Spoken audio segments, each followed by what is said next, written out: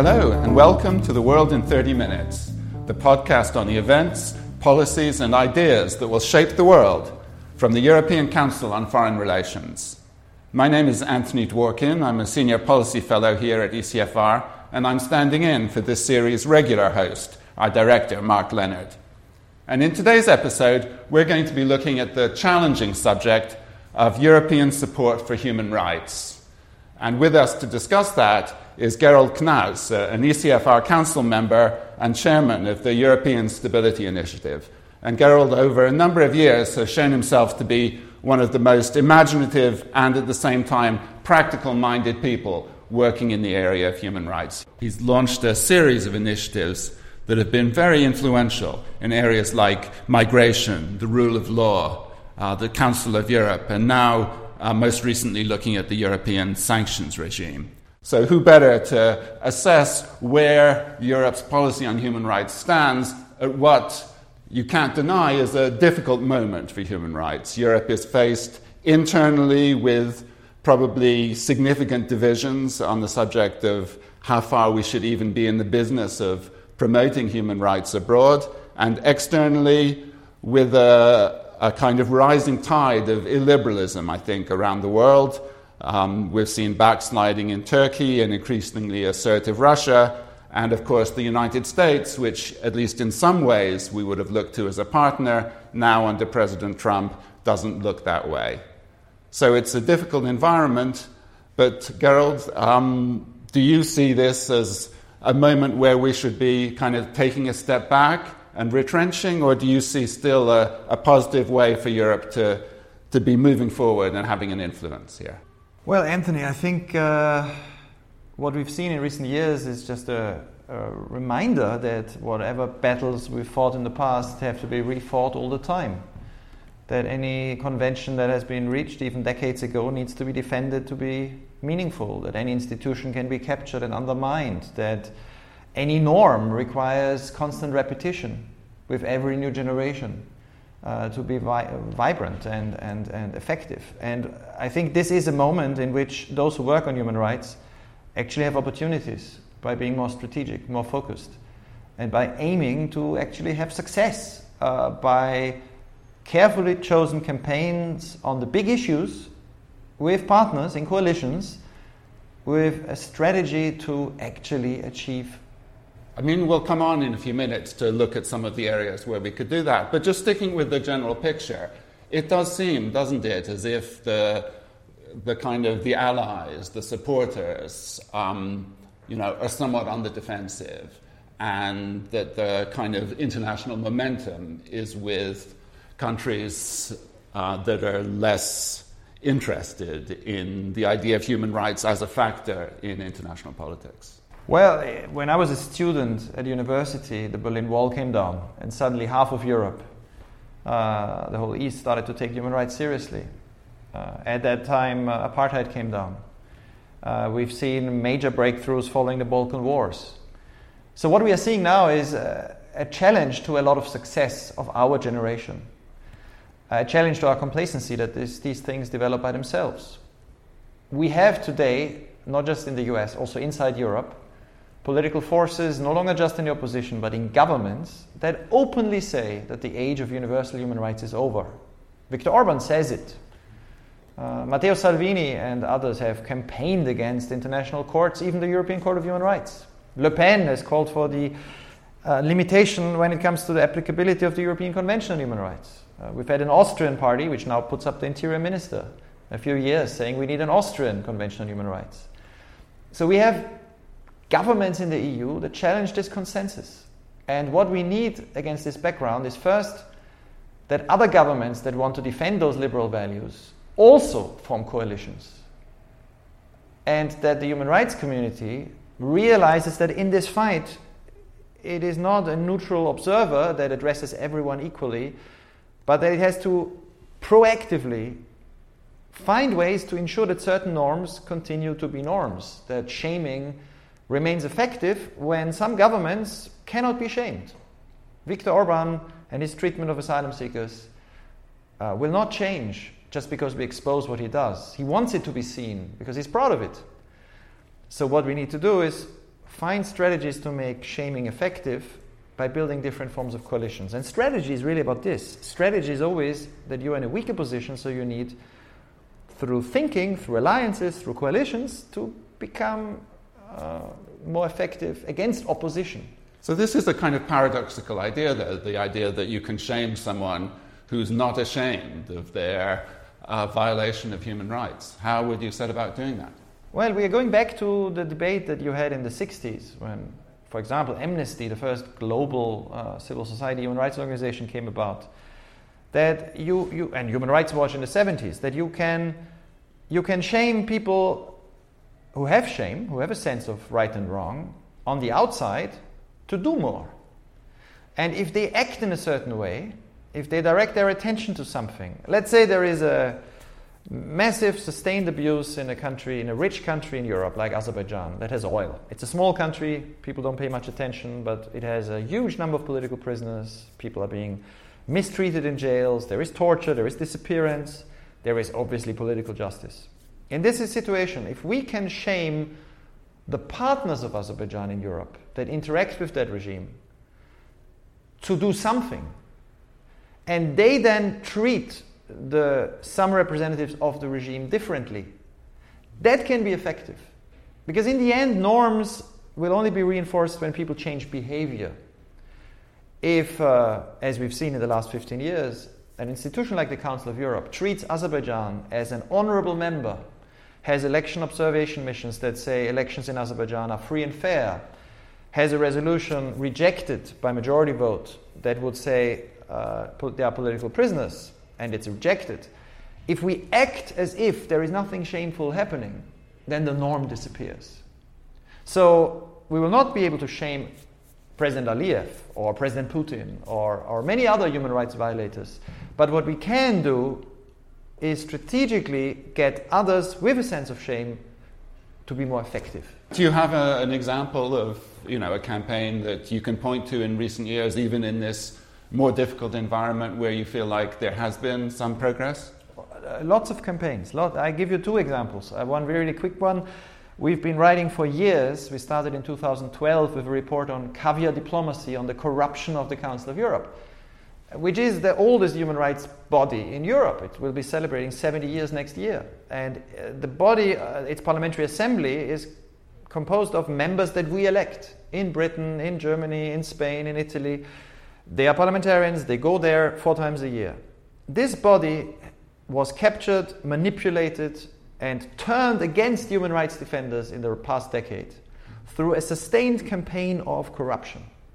We wrote about this for 5 years. We formed alliances with some MPs, we formed alliances with other NGOs, with the media. And last year, the president of the Parliamentary Assembly, a Spanish conservative, twice elected president of that body without opposition, had to resign. A huge investigation was done. A number of people were named and shamed. This is a beginning. It's not enough.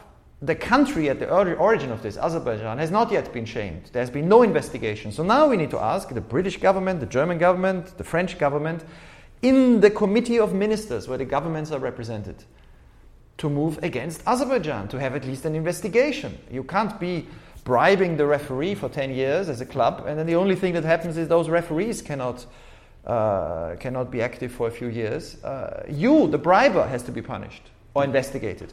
But that was a success, and that worked. And it worked because the oxygen that we need for shaming to work, to be able to breathe, is attention. And by directing in a strategic way public attention to specific problems and suggest what needs to be done, you might make a change. Yeah, I can see that there is a real achievement there. But at the same time, as you say, Azerbaijan itself hasn't been significantly affected. And the European relationship with Azerbaijan, I think, in many people's eyes, would show the kind of limitations of human rights in the current environment. Azerbaijan is a country which is difficult to influence and which has something to offer. It has energy resources that Europe needs. Does that mean in that kind of context we simply have to sort of recognize the limitations of what we do, and we can draw, is there going to be a European campaign to draw more attention, even if there's a cost? Well, we are launching such a campaign because next year the Council of Europe will be 70 years. It's not just about Azerbaijan. It's about the very idea that a club that was set up for democracies has become far too comfortable with accepting illiberal behavior. You know, in the last 3 years, the Committee of Ministers, the Parliamentary Assembly, even the European Court of Human Rights has basically had no influence and did nothing on Poland. There's a huge amount of documentation on the crisis of the rule of law and independence of the courts. The Council of Europe did nothing. The Council of Europe is extremely weak and ineffective when it comes to Turkey. Worse, in the last session this autumn, the Council of Europe was ready to give in to Russian blackmail. You know, Russia decided 1.5 years ago to stop paying its fees unless the symbolic sanctions, which can be and have been, in this case, very rarely applied to Russia, that its members of that assembly lost their voting rights after the invasion of Crimea, are not only lifted, but that in the future sanctions become harder to implement. Russia says, we only go back and we only pay our fees when the statutes are changed as we wish. And there was a serious debate to do so. Fortunately, and we campaigned on this very hard, there was no majority for it. So we think that an institution like the Council of Europe and think tanks, the media, experts, governments need to pay attention that it can live up to its original role, because we need it now more than ever. That this is possible requires attention and concrete ideas. One concrete idea we are pushing at the moment, the Committee of Ministers should very clearly say it will not give in to Russian blackmail. If Russia doesn't pay its fee by next summer, it will risk expulsion. This is serious. This is what the statutes require. It will launch a Mueller-type investigation with a prosecutor into the behavior of Azerbaijan in the last 10 years. And it will find ways to more effectively have symbolic sanctions. And it will investigate how the European Court of Human Rights, for example, can be more effective in a situation like Poland today. All of this is an agenda that is progressive, forward-looking, and achievable. And in the end, I suppose there are probably a couple of reasons why some countries are hesitant to go down this path. One, of course, is the kind of risk of alienating countries that they want to work with politically or diplomatically, whether it's Azerbaijan or Turkey or whatever. And the other risk is simply the idea that better to keep them in rather than push them out. You know, at least they've got sort of some dialogue, or they're subject to the court as long as they're in the body, even if they're undermining its values a little bit while they're there. But for you, ultimately, it's more important to keep the norms, keep the substance of the norms, even if that does mean, for instance, pushing Russia out. Well, I don't think we should push Russia out, but I don't think we should make any concessions on the norms. And then if countries leave because they feel embarrassed, they feel under pressure, that is their choice. All the great heroes after whom the human rights prizes in Europe are named today, you know, Havel, Sakharov, were in countries that were outside those institutions, but appealed to their values. This is what we need to recapture. And by the way, we need the same inside the EU. We need to become much better at defending fundamental human rights inside the EU, to avoid a scenario where one day we will discover that we have a Venezuela inside the EU as a member state. So, for example, we've campaigned very hard in the last half year on the EU, the Commission, member states reacting strategically to the crisis of the rule of law in Poland.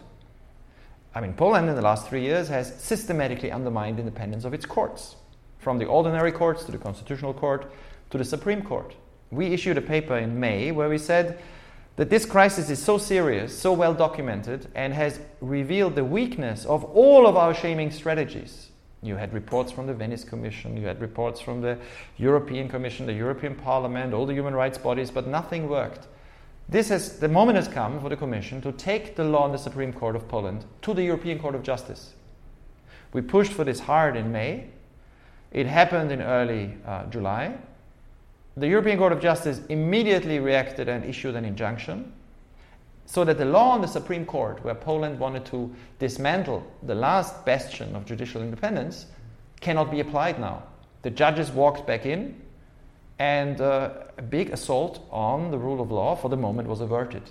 But the reason for this success was that there was a very narrow focus on a very specific measure with a lot of explanation why this is not one of 50 problems for European leaders, but one of 5.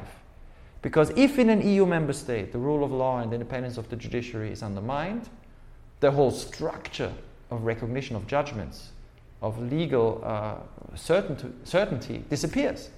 The EU itself dissolves. So one needs to convince member states that it's not just idealism and add-on romanticism, but a strategic understanding of their national interest that makes them defend these norms. And then you have to point out how to do it.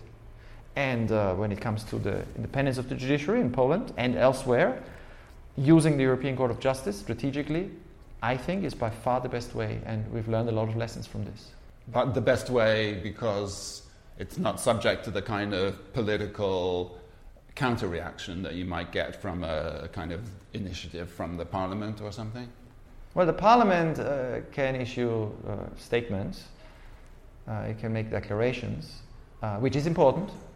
But when the European Court of Justice says that there is a violation of the fundamental provision in the treaty, that the EU requires to exist independent courts that give meaning to EU and national law, that this is not negotiable, then this has a value that goes beyond the political statement. And I think in the future, we also need to get to the stage where member states overcome the diplomatic hesitancy and, for example, take each other to the European Court of Justice when they see a fundamental violation of a fundamental norm of the EU treaty.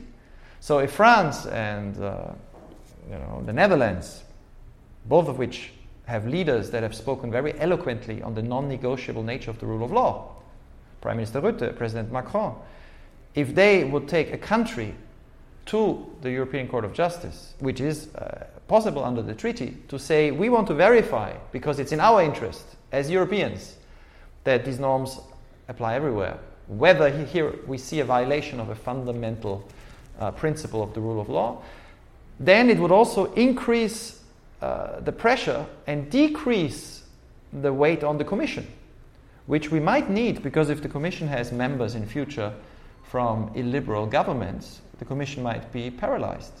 So we need to think in new ways. We need to see this as a battle of ideas where we need to use our institutions, because if they're not used, they just wither away. And when we need them, they will not be there. So we've been talking already about the kind of divisions within the EU, and presumably this is a significant factor also in foreign policy. Europe's ability to stand up for human rights in its international affairs is surely more difficult at a time when you have, several member states that really don't seem to back this agenda. How do you deal with that in terms of Europe's standing by human rights values in its relations with third countries? Well, we have a very concrete idea that, again, we think is strategically attractive because it requires only a number of governments and gets around the problem of the veto, which is to use sanctions on human rights violators from outside the EU to enter the EU as a tool of effective shaming, of reasserting norms, and of communicating what the EU stands for. I mean, these norms, you don't torture. You don't have political justice. You don't execute people extraterritorially. These norms are fundamental. Nobody can disagree with them. What we propose is that a number of EU member states gets together, and they don't even need to be in the EU. They can be European member states, the Brits, the Norwegians.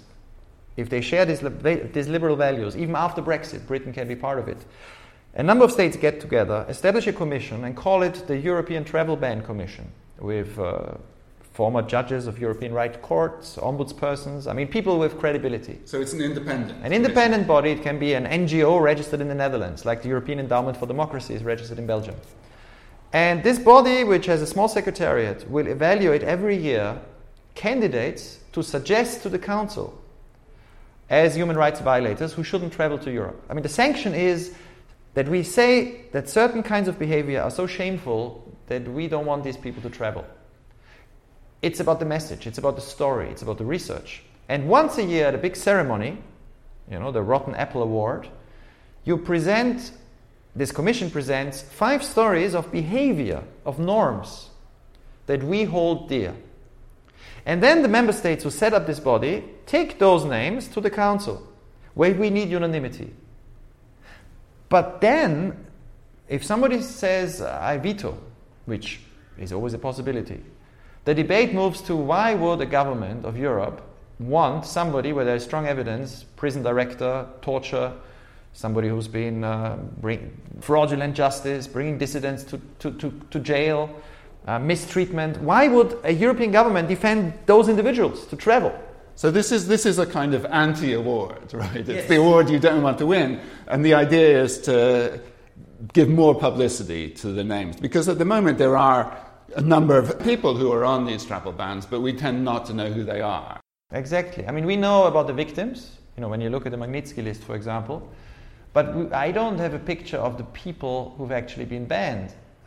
And that is a problem, because what we want to be effective and what we want the journalists to report is that certain kinds of behavior is unacceptable. So you don't need that many. You need strong evidence. In the US, when Donald Trump banned somebody, you can't appeal it. But in Europe, these human rights bans have been taken to the European Court. They've been overturned many times for lack of good evidence. So what we propose is to get around the problem of unanimity, the problem of evidence, due process. You can even reach out to those individuals before you announce it. They can verify the facts. If they want to, they can challenge them. But then you focus on a few cases and you get the most important commodity for shaming, which is attention. We live in a world where we hear about atrocities, violations all the time, and very often we feel powerless. If we read too much about what's going wrong this morning in Yemen and in Sudan and in Ukraine and in Libya, as a reader, as a government even, we very often feel, well, what can we do? But if we feel that here is a specific abuse, there is something specifically we can do, we can say clearly that this is unacceptable, we feel actually emboldened. And what we need is this sense that our norms are defended by repeating them, by showing that we are prepared to act in realistic ways that are in line with our core principles, like due process. And this is an idea, a Rotten Apple Award, that every year attracts the media attention to certain norms, and that governments then can follow up with either travel bans, that's the easiest to agree on, or asset freezes, or other sanctions, and they can issue. Once the principle is established, they can add more people if they want to. But the core is, until now, we've had no human rights violators from Azerbaijan ever told you can't travel to Europe or other countries in Eurasia. And this needs to change. Here is a way to change it. And I'm sure Britain, the Netherlands, France, Germany, and others would find this an attractive way to signal to the world at a time of presidents in the Philippines, in Brazil, in Russia, even in the US, that undermine and disparage human rights, that no, Europe stands for certain norms. So in a way, what you're trying to do with this initiative is to sort of depoliticize the European sanctions regime. Because clearly the reason that sanctions don't get imposed on Azerbaijan is that not enough EU member states want to take an initiative that looks like they're punishing this country with which they have important commercial energy relationships. But you're saying if you farm this out independently, then you're talking about a specific individual against whom there's this significant body of evidence. It looks less like a European initiative against Azerbaijan and more like Europe following the rule of law. Is it something like that? Yes, you get the best of both worlds. If you indict a prosecutor in a country who has a record of writing fraudulent, fake indictments that are obviously a joke and that regularly bring people to jail for political reasons, and you document this well, other prosecutors in that country will also get a message. You are affirming that certain kinds of behavior are never acceptable. You don't accept the excuse that there is a bureaucracy, because you take seriously that all countries, certainly in Eurasia, have accepted the Charter of Paris, all these core values.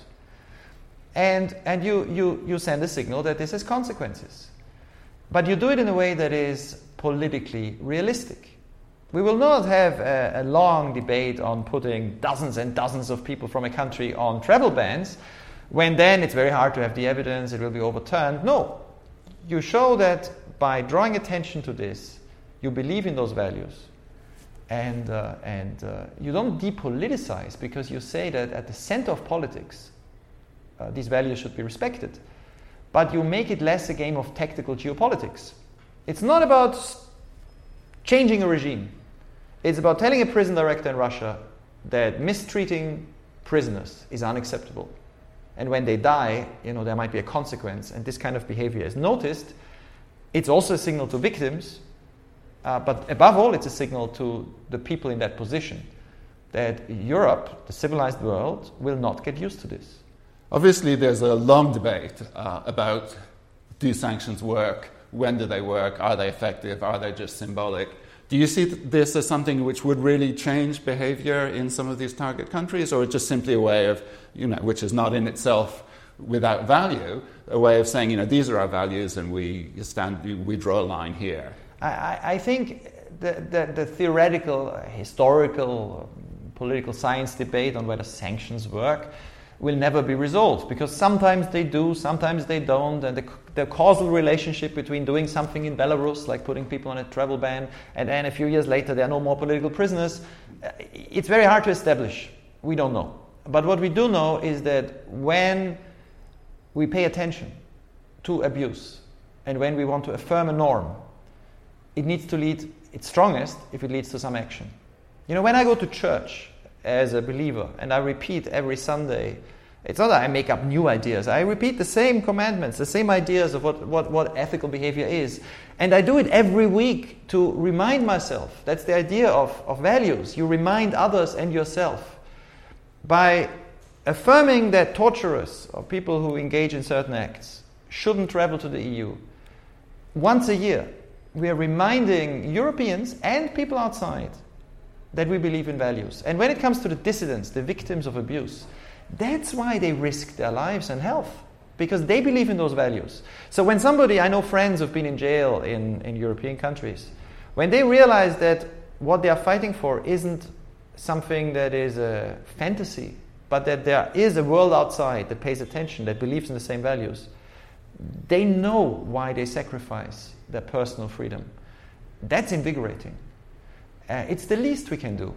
And we can do it, and I hope that already next year, 2019, in the autumn, we will see the first Rotten Apple Awards, which means travel bans for human rights violations, discussed in Europe.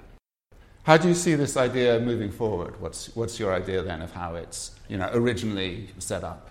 Well, what is very encouraging is that in some governments, in some parliaments, like the Netherlands, there is this debate. The Dutch government is bringing together and consulting with leaders around Europe on this already. We've talked to a number of foreign ministries. And since it only takes a few countries to move ahead, we hope it will work relatively soon. We think it could be supported by human rights groups, by people who work on the protection of the rights of journalists, by those who already give positive human rights prizes. Bring them all together in a broad coalition for something that is concrete, manageable, and not too expensive. And I think it sends a signal 70 years after the creation of the Council of Europe, next year, that those core values in the European Convention on Human Rights need defending, and there are people willing to defend them. And you're thinking, I think, that initially at least it would be maybe confined to the kind of Eurasian region, and perhaps that you would exclude serving politicians. Is that right? Yes. I think the key is to make things successful. And the power of focus is that when you, for example, focus initially on Eurasia, on all the countries that are in the OSCE area that have accepted the Charter of Paris and its values, it's easier to have the expertise, the credibility, the legitimacy. If you focus on non-active politicians, I mean, you can exclude just ministers and heads of state, and everybody else is subject to it. You also avoid some other debates on the benefits and the need to keep talking and diplomacy. The point is to be effective. If that requires us to be focused, to have a narrow focus, as long as we assert values strongly, it's much better than an abstract debate and nothing ever happens. Great, good. Well, we're at the end of our time, but it's great to end on a positive and practical initiative that suggests a way forward, even in this challenging environment for human rights. So we'll follow with interest to see how this succeeds and gets picked up. Traditionally, at the end of these podcasts, we step back and look at some of the things that we've been reading. And I don't know if you have any suggestions, whether in the field of human rights or other things that you've been looking at that you'd recommend to our listeners. Well, there are lots of good books, but one I would really recommend is by Joshua Green, Moral Tribes. The subtitle is Emotions, Reason and the Gap Between Us and Them. And it is looking at human nature to make an argument how you argue for core values when people have fundamentally different starting points. I mean, it looks at the tribal nature of moral arguments and how, he calls it basically an enlightened form of utilitarianism as a strategy of discussion of these values can lead to hopefully some agreement. It's a very good book, and I strongly recommend it to anybody who thinks that when we promote human rights, we need to consider human nature. And I think that's one of the frontiers, one of the limitations of a lot of advocacy work, that human nature is limited. Our attention is limited, our empathy is limited, we are tribal, and yet we can lift ourselves, we can look up to the stars, we can lift ourselves out of these limitations if we are just capable of using our reason as well as our emotions. Sounds really interesting. And I've been reading, also on human rights, I've been reading this book, Not Enough. It's called by an American historian and law professor, Samuel Moyn, and he's made a name for himself through a sort of somewhat critical history of the human rights movement. And what he's doing in this book is to look at the relationship between human rights and economic inequality. And his argument is that the human rights movement suffers because it hasn't found a way to address issues of inequality, so that human rights has sort of been too comfortable with the neoliberal era. And it's kind of an interesting and challenging argument, which I don't 100% agree with, but I think definitely it raises points which advocates of human rights really need to be engaging with, and whether the way that the human rights movement and, to some degree, the political movement of liberalism that's attached to it has allowed itself to seem as the kind of the interest group of an internationalist minority that somehow neglects the tangible interests of larger parts of the populations in their own countries. So there also, I think, is looking at the kind of narrative and moral basis of the appeal of these movements. So also something perhaps worth reading. Anyway, thanks very much for talking to us. It's been really interesting and even encouraging. And the researcher for ECFR's podcasts is Jonathan Hackenbreut, and the editor is Katerina Botel-Etinara.